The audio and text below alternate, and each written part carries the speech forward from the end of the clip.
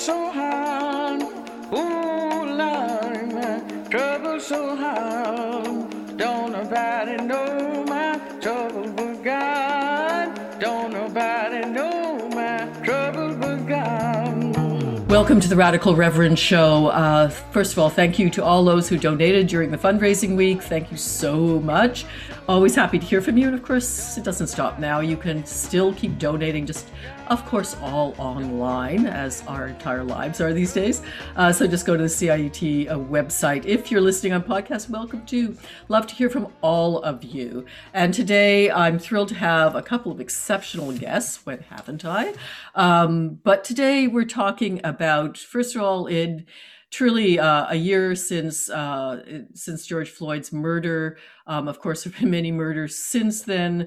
But we're going to talk about that year when the uprising really happened on the streets of our cities and globally. First, Black Lives Matter, and everyone was out. And kind of what's happened in that year, and also some exciting initiatives that I want to highlight today too. My first guest is Nicholas Marcus Thompson, and Nicholas is that guy. He works for Revenue Canada. Our friend, just remember that, tax the rich. You've heard it here on the Radical Reverend show many times. He is also the president of the Union of Taxation Employees, the first Black Canadian to hold that post, and was declared Activist of the Year by the Public Service Alliance. He's here because, in part, I want to talk about the Black Class Action lawsuit and what that is, why that is, and why it's important now. So, Nicholas, welcome to the Radical Reverend show. Thank you very much for having me. I'm excited to be here. So first of all, let's just start with you. I mean, did you always want to be a tax man? Well, my passion has always been advocacy. My role at the agency has, for the majority of my public service career, has been as a union representative. So I've always been on that side of it. I just happened to land employment at the agency, but my career has been advocating for others. You're now, of course, the head of that union. So talk about that, because I think for a lot of people, there's a popular mistrust of especially federal employees, but really all employees of government. And of course, I was an employee of government, so I got this too. What's it been like for you? I mean, you're the first Black head of your union. Has there been, kind of pushback from the public? Has there been racism? What's been your experience in the department? Well, what I can say, my experience has been plagued with barriers myself. Leading an executive where, some do not believe in anti-Black discrimination, that it exists. So I've faced significant barriers within the union itself, and trying to bring about that change has been a constant uphill battle. Where you just have to sit back and compose yourself, and you're not allowed to be angry. You're not allowed to, raise your voice. So you always have to maintain a calm, you don't want to be seen as the angry Black man. And, so I continue to, face significant barriers, and even on my side, advocating as a union representative on these critical issues. I've faced significant backlash from the employer. And, there was one particular incident where the employer attempted to use the code of conduct to silence my very respectful advocacy. And I call it the classic case of Karen pulling a Karen, Black man doing nothing, being respectful, and you contact the police to bring down the full power and authority of the service on him, expecting a critical outcome. So it is not advocating for this type of change. And, the labor movement has a very long way to go. I don't know if you know the history of the labor movement when it concerns Blacks, but there was a time when Blacks were not permitted to be represented by or join or be a member of unions. Talk about that a little bit, because I think there's probably people out there listening to the show that aren't aware of that, Sure. especially in the Canadian context. I mean, Canadians, tend to think that, oh, racism, that's an American thing, right? I mean, I think we've woken up. I mean, I think the general population woken up a little bit. I mean, certainly where Indigenous are concerned, but we see ourselves as somehow better than. Talk to us about that labor history. Well, what I would like to say is that as an activist and as a staunch supporter of unionism, the labor movement has done exceptionally well advocating on all types of issues across the board. And we're talking about rights for sick leave, maternity leave, parental leave, for the LGBT community to ensure that those rights are equal.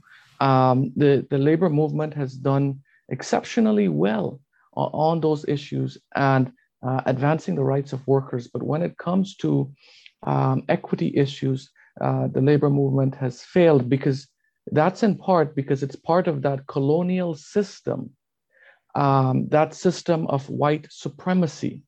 The union is built around that system of upholding that white supremacy. And when we look at the workplace, the membership of the workplace are employees of the government, right? It's what forms the union, right? So the union in itself is an extension and a replication of the workplace.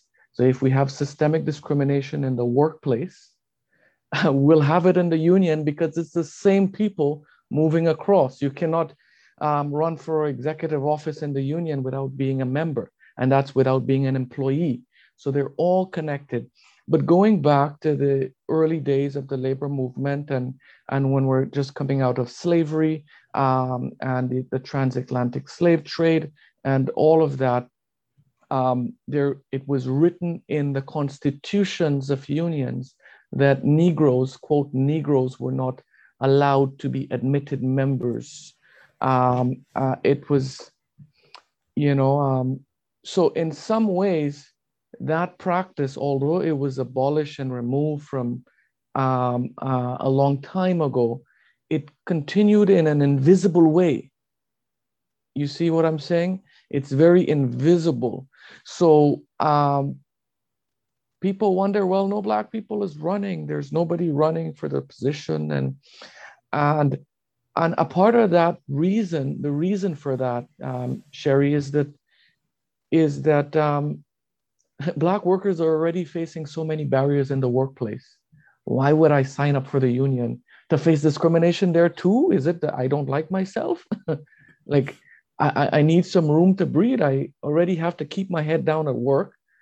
So to go and fight in an all-white union or for a seat at the table there, to like, how much strength can I muster to do that? So the history of unions would demonstrate, there's rooted anti-Black discrimination within the union.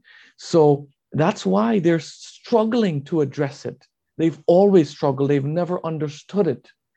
Generations down of union leadership. And that's why the Black class action is here, because our unions failed us. Our dues that was paid for decades for proper representation and advocacy failed us. Union representatives turned us away. You don't have enough evidence. Your case doesn't meet. You shouldn't file a grievance. You shouldn't pursue this. There's nothing here. You can't prove this existed, right? Union representatives have failed in advocating across the board for Black workers, and that's why we've had to turn to the courts. So talk for about retail. that. Talk about that. And by the way, if you're just tuning in, I'm speaking to Nicholas Marcus Thompson, the originator of the Black Class Action lawsuit, and also award winner and president of the Union of Taxation Employees, federal, of course. So Nicholas, talk about how the Black Action lawsuit came about and what Sure. is it? You know.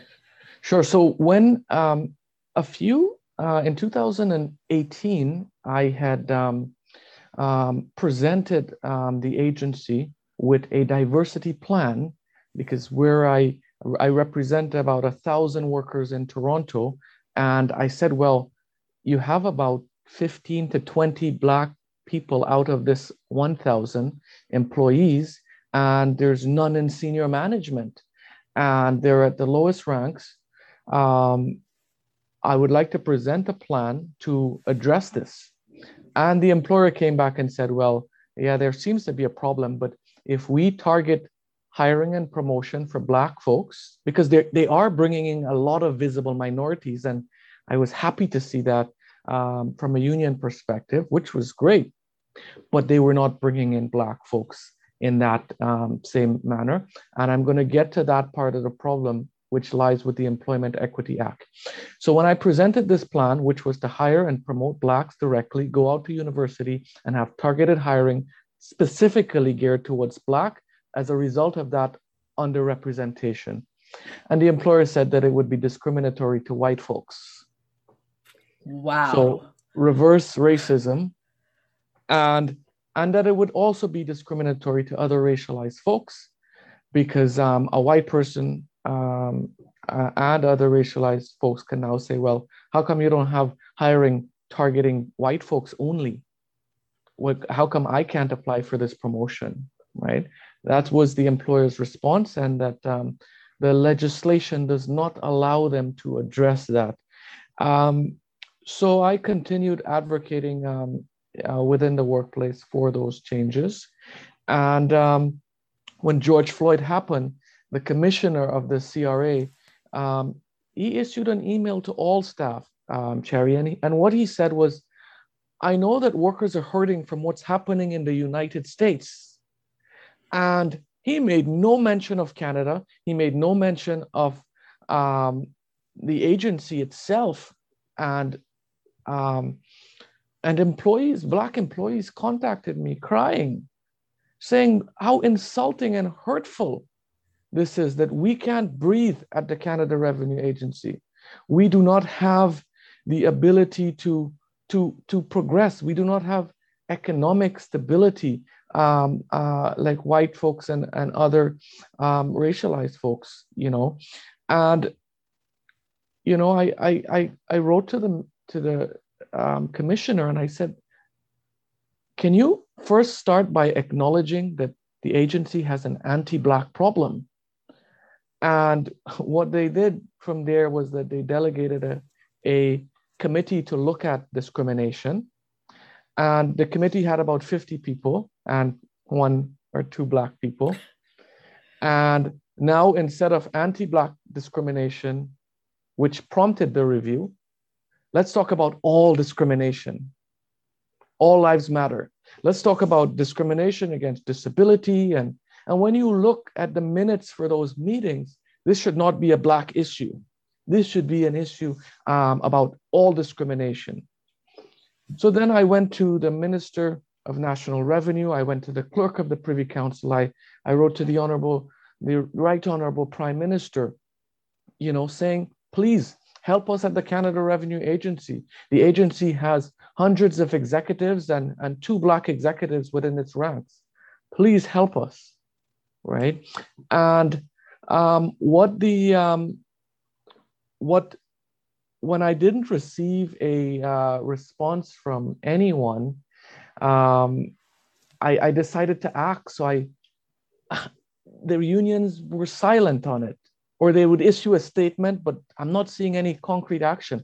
I'm not seeing any lobbying MPs and campaigns, and you know, as we've done very well on issues for daycare and childcare and all of these advocacy, right? So I wasn't seeing a strong will to act. So I wrote to the head of the union and I said, hey, we need to challenge this issue with the government. But before we look at the speck in the government's eye, we need to remove the log from our eyes. And I'm quoting scripture there. I'm impressed, Nicholas. I'm impressed. Go on. and I said to the national president of the PSAC, can you acknowledge first that you have an anti-Black problem within the union? Acknowledge that first. And if you do, set up a task force with Black folks, because you can't have a task force with white folks. So you have to have us at the table to address issues about us. Like, you can't address Indigenous issues without Indigenous people at the table. It just does not work. So, the response I got was that we're working to awareness, and we're taking some awareness classes, and I was not very impressed, but they were just starting to learn about the issues and whatnot. And data has been around for a long time, showing that Black workers, in terms of the groups, it's 0.1% that's making 100,000 or more. And the numbers are very troubling. So they have the data to point that out. And then I went to the taxation union, and I said, hey, I'm following some order here, trying to address it internally first. And because at the end, I don't want anyone to say, well, you didn't give us an opportunity, and you went and you did this, and you, so when all of that failed, I said, well, I had to do something. I didn't know what, but I knew I had to continue advocating on the issues. And what I did next was I hosted a webinar, and I invited all the executives from CRA and the union, and I brought on a doctor to talk about the trauma from discrimination. I brought on an anti-racism educator, and I brought on a lawyer to talk about damages. And I brought on some employees, and some of the employees, like Jennifer Phillips, said, I'm retiring this year after 30 years. I received one promotion at the Canada Revenue Agency. I've trained a lot of people who went on to be managers, specifically white folks, and how she was denied those opportunities. But she's training those people who are going on to succeed. And, after the webinar, the lawyer, Courtney Betty, a former Crown prosecutor, he called me and he said, hey, Nicholas, there's negligence here. There's a lot of damages here. And, as a union member, I knew we couldn't go to the court unless it met certain threshold. We had to go through the grievance process, which the employer controlled. So the employer is judge, jury, and executioner, which is something that fundamentally undermines the principles of natural justice, because there's no way the police can charge me, prosecute me, and determine my innocence or guilt. It's just fundamentally wrong, and in my view, unconstitutional. So that's where the Black Class Action really started, and we started exploring that. And I knew I couldn't turn to the union to address this, because I knew I would get excuses and let's do this and let's do that, and we wouldn't get any concrete measure. So then what I did from there was that I had to privately and secretly organize this, and at every step there was a barrier. But for me, as a Christian, God really placed it in my heart to fight this battle. And I think about, my journey has always been to be the voice of the voiceless and to bring justice for those oppressed. And that's the only thing that I could think of. And when the legal team at one point was saying, let's just take the CRA to the court. And when I looked at it, I felt very uncomfortable with that, because the problem was across the entire public service. So I knew if we got victory there, then we would still be almost 100 departments still behind. Mm-hmm. So I took it, I said, no, we have to go after the entire public service. We have to bring justice for all of those workers who've been left behind. And we're talking about thousands of workers going back to 1970. And finally, on December 2nd, and I think this kind of represents a new chapter with the union, because when we were about to go public, I wrote to the union and I said, listen, you failed Black workers, but you have an opportunity now to turn the corner and make right on this and advocate on this issue, support us in this case in a meaningful way. And the response I got was that from the Public Service Alliance of Canada, from the national president, Nicholas, we're supporting Black workers. We're going to apply for intervenor status. We're going to provide you with the support that you need. And they have not turned back on that word, the largest federal public sector union. And they have, very supportive in getting us and helping us to move forward. So I'm very pleased to share that union has started to turn that corner. A lot of other federal public sector unions have not. They've issued statements, but they have not provided any support. And I think there's a lot of struggle there with them on that.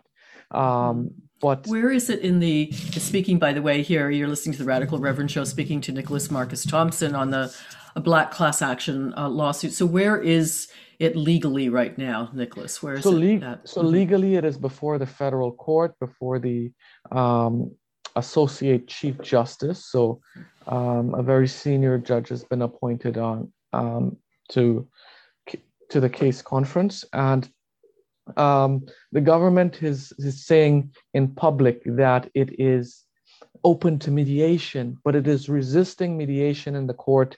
As a matter of fact, their legal team has no instructions from their client to go to mediation. So we will be bringing a motion before the court for mediation very shortly. So I'll tell you a little bit about the claim and what it includes. So we've filed a $2.5 billion class action against the government for systemic discrimination against Black workers going back to 1970s as it pertains to hiring and promotional opportunities. So any Black worker that worked for the federal government between 1970 up until certification, whenever that may be in the future, would be eligible to join the claim. Automatically, once it's certified, over 30,000 Black workers will be eligible for compensation once the claim is settled. And what the claim is really seeking, besides damages for loss of income and pension. And that's why the amount is significant. And it just goes to show that discrimination and racism is expensive. Because if I applied for a position and I was denied due to systemic discrimination, then if that barrier was not there, then I could have qualified for a higher salary. So we're able to establish that had you not been treated arbitrarily or discriminatory, your salary would have been this. And then every time you applied, it would have been at a higher range. And then when you retired, your pension would have been significantly higher because your pension is based on your best 5 years. So if my best 5 years is based on 50,000, then I'm going to be living under the poverty line for my pension, which leads to all sorts of mental health issues and generational issues and with your children and your grandchildren. And the effects are long lasting, and you end up remaining in low income housing. And then you're over policed. So the structural issues are profound. Yeah. So that's what the claim is really seeking to address, those damages. But beside that, once we get past the damages, we need to prevent the damages from continuing. So we're seeking concrete measures to prevent us from coming back to this place. And what those remedies look like, we're seeking to implement a diversity plan. So if Blacks make up 3.5% of the population, then in public service, that must be reflected at all levels, including executive, senior ranks, not just entry-level positions. So at minimum, the public service should be representative of Black workers, right? And so we're seeking that plan, but we're not relying, accountability is another measure. We cannot rely on the same people that thrived and benefited from systemic discrimination to police themselves. So we're calling for an accountability commission that encompasses Black folks as well to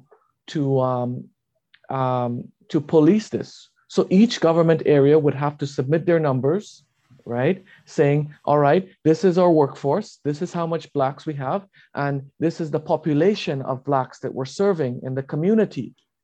Therefore, we are meeting our target or exceeding our target or not meeting. Then this commission will be able to say, okay, CRA, you've done a good job, you're meeting your targets for the next year, or you've exceeded that, you've hired how many Black folks, you've matched that, you've provided developmental opportunities, you've provided training, you've provided all of that, or you have failed to do that. You have failed to promote any Black folks. You've failed to hire any Black folks in a proportional and representative way.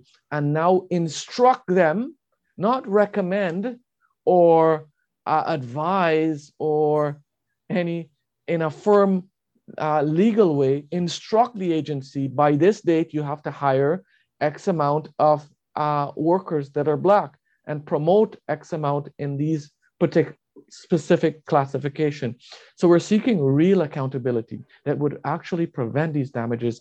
And it's so profound because what this will do is open up the door for economic prosperity for Black workers for generations to come. And what I can tell you, as you've known and seen from the civil rights movement, Sherry, when we win rights for Black workers, it's for all underrepresented groups. So the government, the clerk of the Privy Council is now saying, let's address the issues with Black workers, but not just Black workers, because other groups are being discriminated too. So let's not create a problem for other groups. And the government is really saying, let's address the issue for disability, folks in disability, LGBT community, because there's gaps there too. But when it comes to the Black, it's way below the criteria. So that's why the Blacks need to be treated uniquely because of the special circumstances. Because when you look back at slavery and all of that, there was a time when Black soldiers could not serve there. So that is really what the claim encompasses, to address those damages, and it will make Canada's public service more diverse and more stronger. It's so exciting. We just have about less than a minute. Nicholas, speaking again to Nicholas Marcus Thompson about the Black Class Action lawsuit. What's the next thing we'll hear? What's the timeline here? I know it's difficult with courts, but what is there another date coming up? Is there another hearing? What's happening? Well, by August 31st, we will be submitting our certification record, but the government is through its action before the courts, is showing no intent of settling this and intends to drag Black workers through the court to tell their painful stories, as they've done with the Indigenous children. So it does not appear that the government is willing to settle this. Well, do come back, because here's the invite to you, Nicholas, is we would love to hear, the sort of ongoing saga of this and what happens next, because too often these kind of drop off mainstream media and they don't get focused on, people forget about it. So let's do everything we can to amplify this quest. And thank you so much for being on the Radical Reverend show. Thank you. Thank you for having me.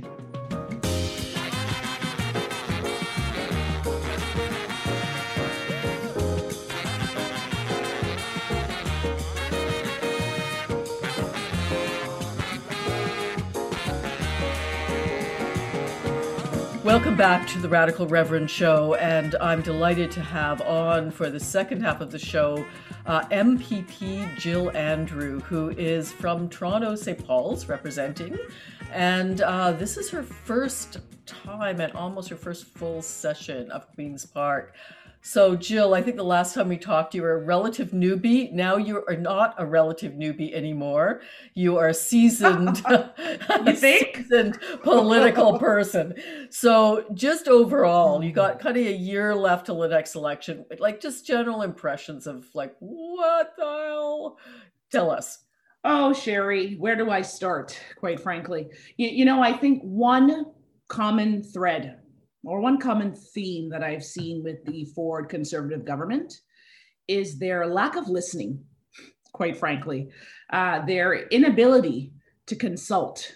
And I shouldn't even say their inability, their lack of desire, their lack of will to consult with whether it's community, whether it's experts, whether it's their own Ontario science table. You know, it just seems to go on and on and on.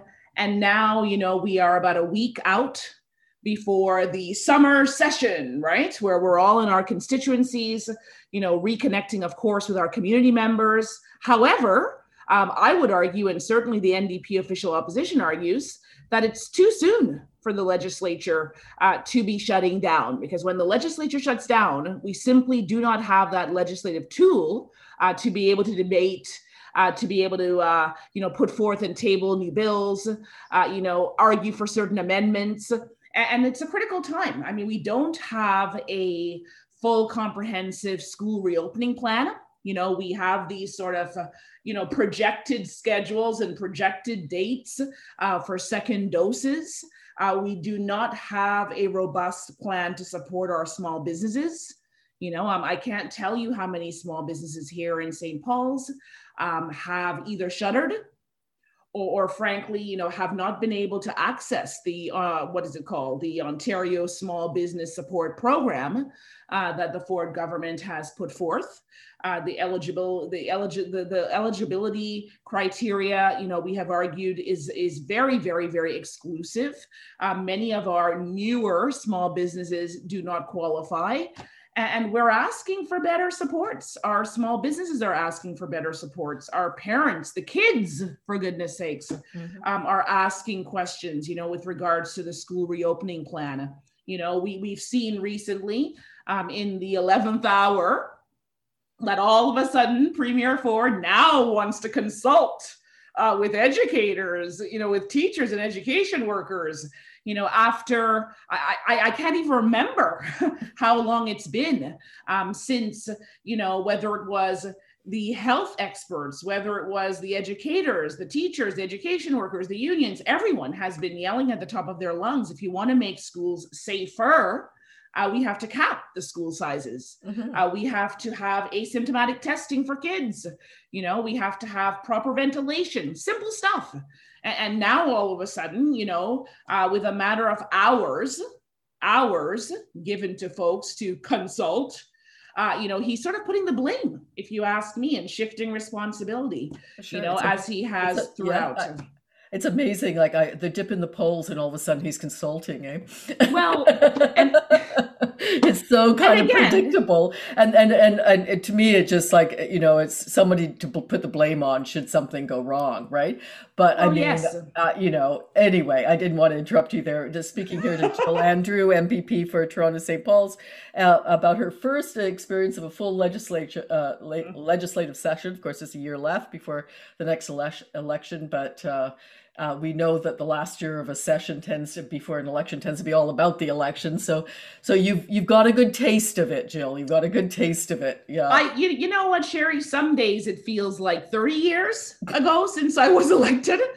Some days it feels like 3 days ago. You know, but again, it's this constant theme of not doing what's written on the wall. What the experts suggest makes common sense. It's science, common sense. It's humane. It's compassion, and it just doesn't seem as though the government knows how to put all of those together to take care of their constituents, and that's every single Ontarian in our province. I mean, we still don't have a paid sick day plan. We still, I mean, 3 days, 3 measly days when we're supposed to, be isolating for 14. Of course, Doug Ford, he gets to isolate paid. All of us, whether we have a flu, whether we're taking care of a sick parent or whatever the case is, we don't lose a penny of pay. Yet we have PSWs, we have our frontline healthcare workers run off the ground, under-resourced, underpaid. We have loved ones dying, dehydrated in beds alone. What does the government do? Rather than, receiving the help right away from the military or receiving the help right away from Red Cross or implementing a paid sick day plan, a robust one that includes those, and I should say permanent one, that also includes those 14 pandemic paid sick days. No, let's create legislation to protect long-term care operators. Let's create legislation so that grieving family members don't have a recourse, cannot, sue, cannot pursue justice, not only against the operator, but the government, So it has just been step after step. I remember a while back, when the government had, announced their Bill 184 with regards to so-called, making housing. I can't remember the name of the bill, but it was something with regards to housing. And the bill was supposed to be better for tenants. Well, we have 60% plus tenants here in St. Paul's, and I can tell you, no one was really happy with that bill, especially since it made it easier to evict people during a pandemic when we're telling them to stay at home and we've got a housing and homelessness crisis here.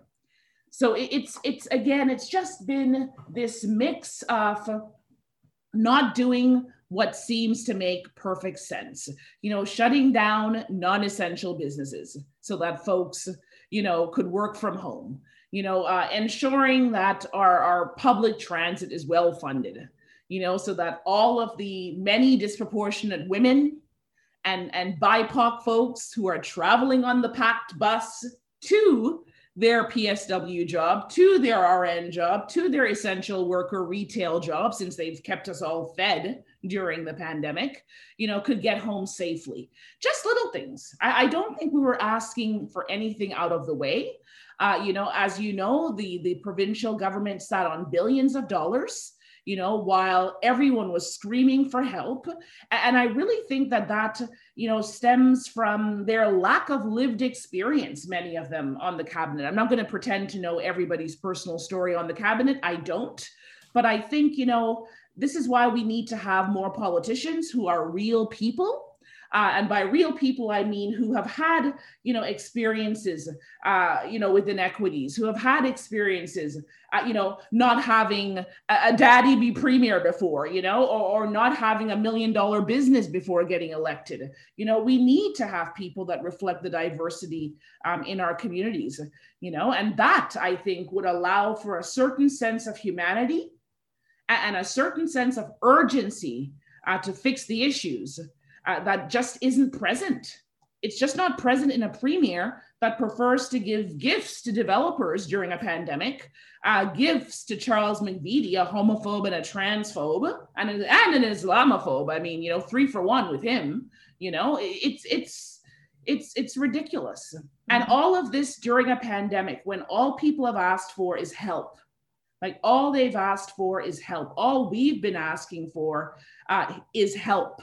And I also want to say very clearly, last spring, I think it was April or so, very soon after everything, broke out, we put forth, a Save Main Street plan to help save our businesses, especially our Black and Indigenous businesses, our businesses that were women identified led, our 2S LGBT, our diverse businesses that we know already have a hard time accessing financial support on a good day because of systemic discrimination. We put forth robust plans for renters to get rent relief, to have utilities frozen. We asked for an emergency basic income. If I have to hear one more sad story, about an injured worker who's been deemed, by the WSIB, or someone here in St. Paul's, who can't eat, who can't eat 3 meals a day on the ODSP OW rates, my head will explode. Those rates are abysmal, and we've been calling for them to be increased. These are all the things that I think Doug Ford could have done, and he could have done them well before COVID, because let's remember, things have been, the ship's been sinking before COVID, but you would have thought that with COVID, there would have been, the motivation to shine, the motivation to be a hero, to lead, to try to lead during this time. And I think the leadership has gone the wrong way with many of their decisions, or should I say their lack of decisions and lack of responsibility. Yeah. Speaking here on the Radical Reverend show, if you're just tuning in, whether you're listening on podcast or CIUT. And again, just a thank you to those who've donated, and to remind people you can still donate to the fundraising program here at CIUT, the last alternative radio station left in the GTA. So do give. Speaking to Jill Andrew, MPP for Toronto St. Paul's, about the legislative session, which is just about to end for the summer. And also I want to talk to you, Jill, about the fact that it's been just over a year now since the murder of George Floyd and the uprising, where it truly global in extent around anti-Black racism, and here in Canada too, and here in Toronto. So, just when you think about that year, like what has been achieved, what hasn't been achieved, what, talk to me. Yes, the anniversary of George Floyd's murder, and thank you for calling it what it is. You call a spade, right? I was very silent on that anniversary.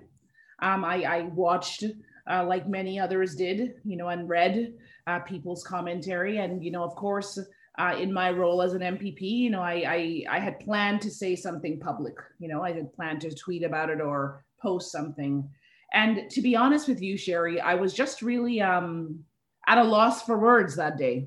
It had been a year. And I was simply left, all I could think of was, I wish the world had not known George Floyd's name. I wish he was still here. He should have been still here. I wish he could have simply been another Black man, anonymously going along with their day, and not having to, live and breathe and die by the consequences of anti-Black racism and white supremacy, quite frankly. But I'll also tell you something that's, also sort of been, in my mind, is it's not only the US that has these experiences, where Black bodies don't matter, and where Black death or Black murder just sort of seems like, a pastime for some who abuse their power and their privilege to serve and protect. And of course, not all, authorities, not all police officers are bad or anything like that, but all it takes is one, to contaminate the well. But what I really want to say is there are Black women who have also been, taken through violence. I'm thinking of Regis Korchenski Paquette right here in Toronto, Breanne Taylor, if I'm not mistaken. So as a feminist, as someone, who studied, women and gender studies way back in the day, I do wonder sometimes, if the same noise, if the same anger, if the same frustration, is echoed across the world, when Black women, when Indigenous women are also losing their life or having their lives taken.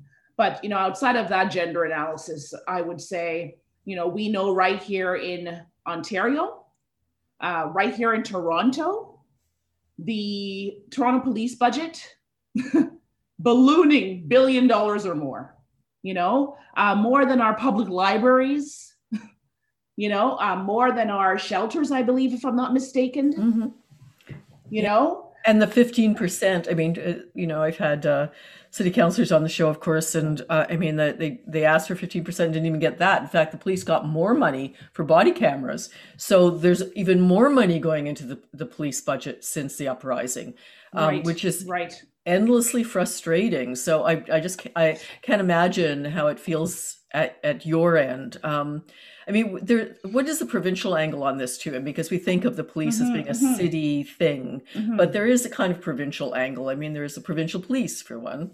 OPP. There absolutely is. I mean, the reality is we need a complete overhaul of police oversight. And I must say again that provincially, the NDP, we put forth, our plan for ending police violence within Black and Indigenous and racialized communities. We are calling for an overhaul of the SIU, the Special Investigation Unit. We're calling for an alternative approach. We need to put the money where the money works. And the reality is, people shouldn't be killed because they're calling for mental health supports. This, seems to be the situation. You look at DeAndre Campbell here as well. You look at Andrew Loku, people who have been killed, calling for help in distress.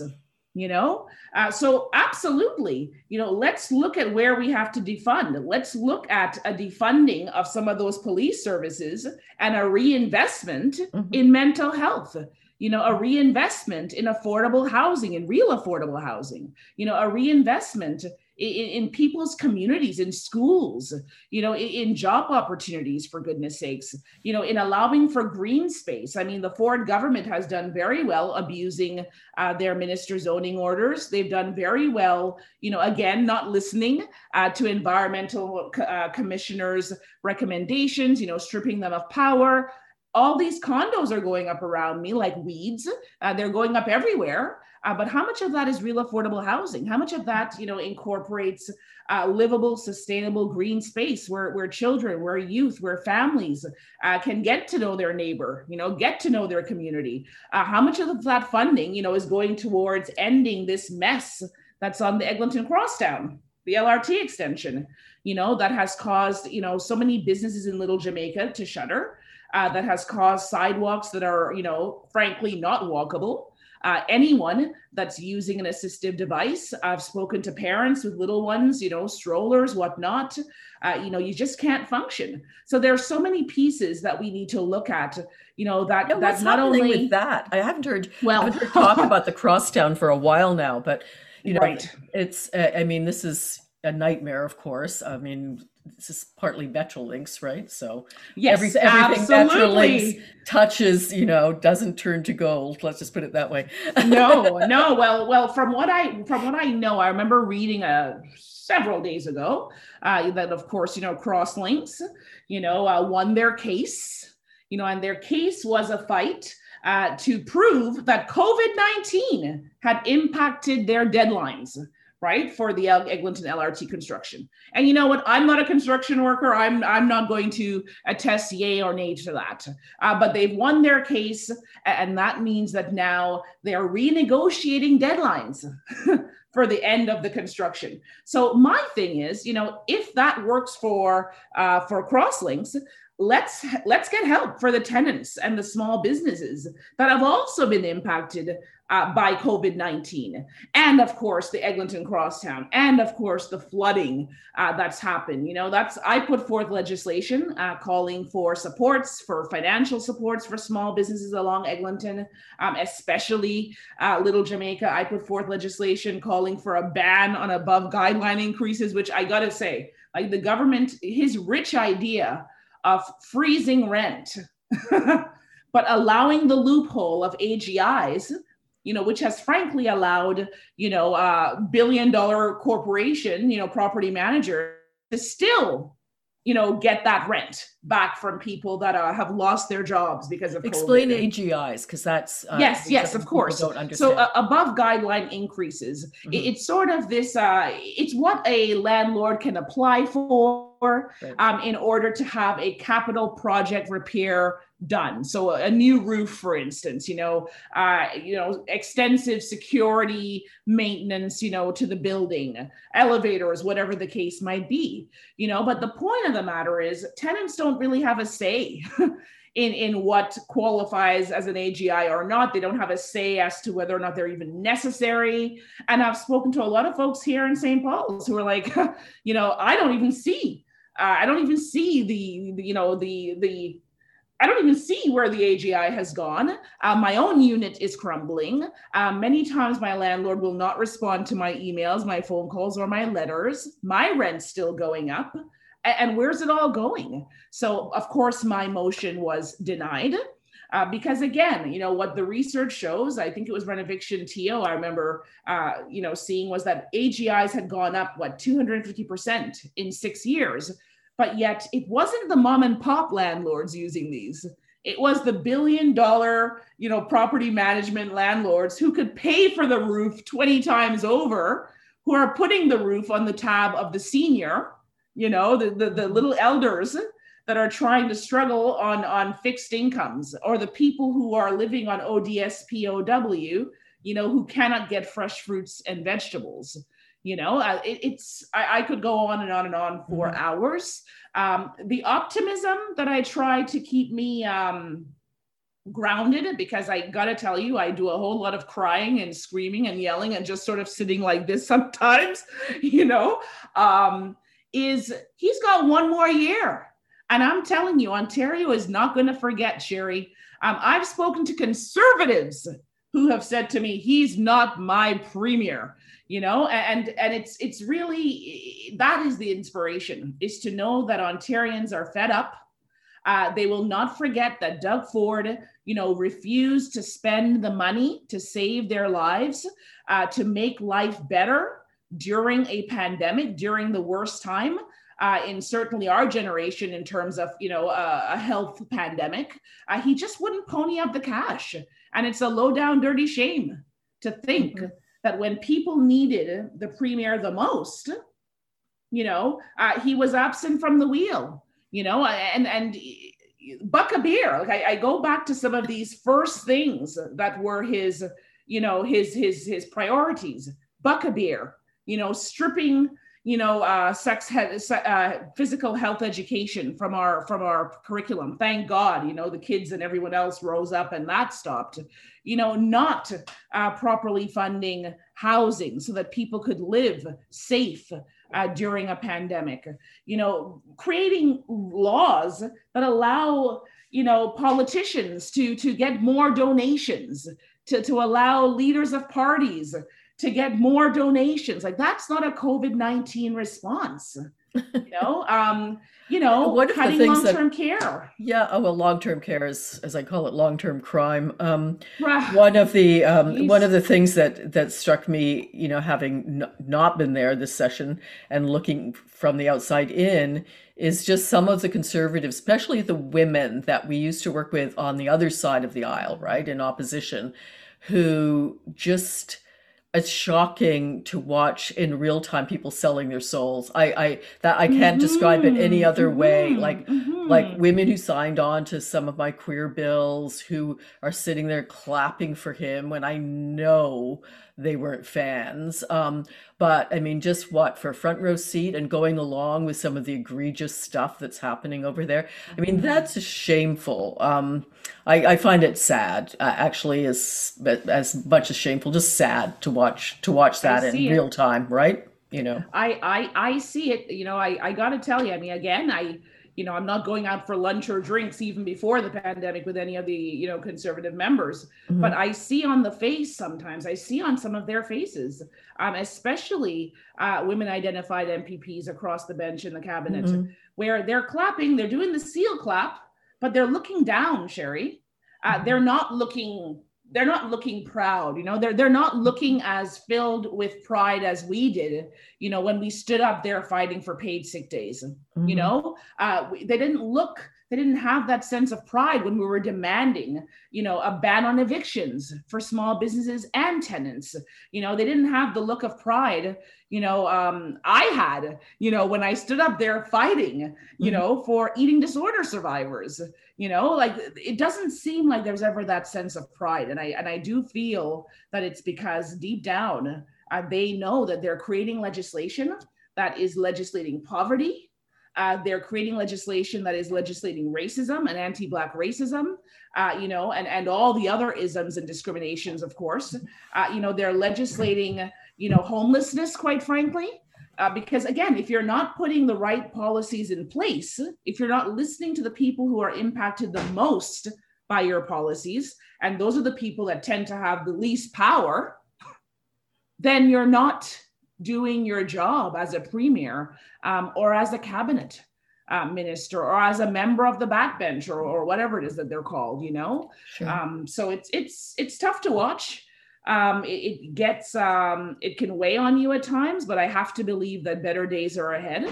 And I'm hoping that means an NDP government next year. But one thing I know for sure is, Doug Ford is going to have a lot of answering to do if he thinks he could ever gain the respect of Ontarians again next year. I just don't think it's possible because we will never forget. We won't forget. Speaking, of course, to Jill Andrew, who is the MPP for Toronto St. Paul's, after 3 years of her first 3 years as a MPP at Queen's Park, and also a year since the murder of George Floyd as well. So a pretty, I can't imagine a more tumultuous session to be a new MPP. And we just have a couple of minutes, Jill, if you just sort of fast thoughts of what did you experience in your first experience as an elected official that you didn't expect, and kind of best and let's say best and worst of the last 3 years. Oh dear. Best. Actually, you've talked about the worst pretty well. But what's the best? What's the best part? Oh boy. Oh boy. I feel terrible that a best doesn't come to mind right away. Mm-hmm. I will say that it has certainly been an honor working in the legislature. It's been an honor getting to know my official opposition members, colleagues, some of whom are personal friends, quite frankly. That has certainly been a highlight. It has certainly been a highlight bringing folks in to Queen's Park, when we were able to advocate, to watch us in action, to watch their hard work in action, because really, as a politician, you do not do it alone. Whether it's the people you work with, the people who work for you, the community that tells you what's going on in a way that you may not be able to see all the time because you're also busily at Queen's Park. Mm-hmm. We come into the House and we tell stories. And we advocate as hard as we can for legislation that's going to properly and positively impact lives, But all that aside, I am very surprised that carding and racial profiling are still allowed in the province of Ontario, regardless of what the Premier said. It's still here. I am very surprised that we're still fighting for pay equity. That seems like a simple, easy one to fix. And I'm also really surprised at the climate of long-term care. The reality is I didn't know as much as I know now. And to realize that long-term care had been crumbling well before this government, including the Liberal government, with hospitals closed, this, that, and the other. Here is where we are now, but I do believe there's hope. We have put forth wonderful platform items around our Green New Democratic Deal, around environment, housing, seniors care that we have to have better, small business support, around gender and the need for an equitable rollout of a vaccine plan, because as you know, there was no equitable rollout. So there's so many things. So many things. Well, an absolute pleasure as always, Jill, to have you on the show. Thank you so much. And thank you for what you've done. And here's hoping you can keep doing it and more of it. So We'll see. Till next time. And to listeners out there, till next time, love to hear your comments. As always respond on the Radical Reverend Show. Take care.